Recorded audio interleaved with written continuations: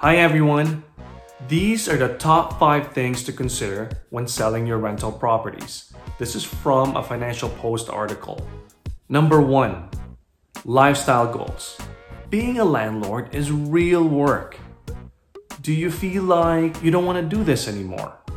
Do you want to take back your time so that you can do other things rather than manage your rental properties? Number 2. Retirement planning. Should you keep that rental property for the cash flow or cash in and enjoy the equity? You've had that property for a while, so it has increased in value significantly. You've been paying down that mortgage for many years.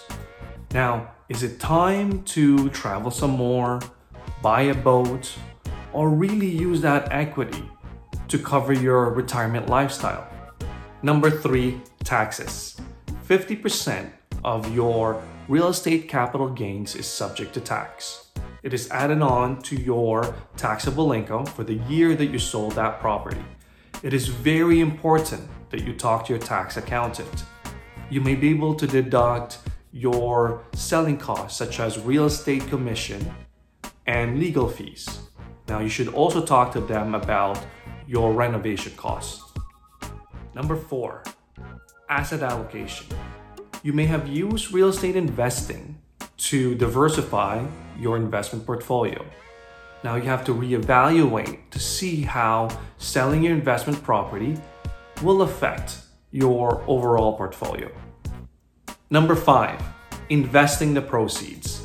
After selling your investment property, how much do you want to reinvest? How much do you want to set aside for you to spend immediately? Do you want to give some of that equity to your adult kids as inheritance? Now for that last one, I highly suggest that you talk to your estate and tax lawyer. Message me if you need help with an exit strategy on your investment properties.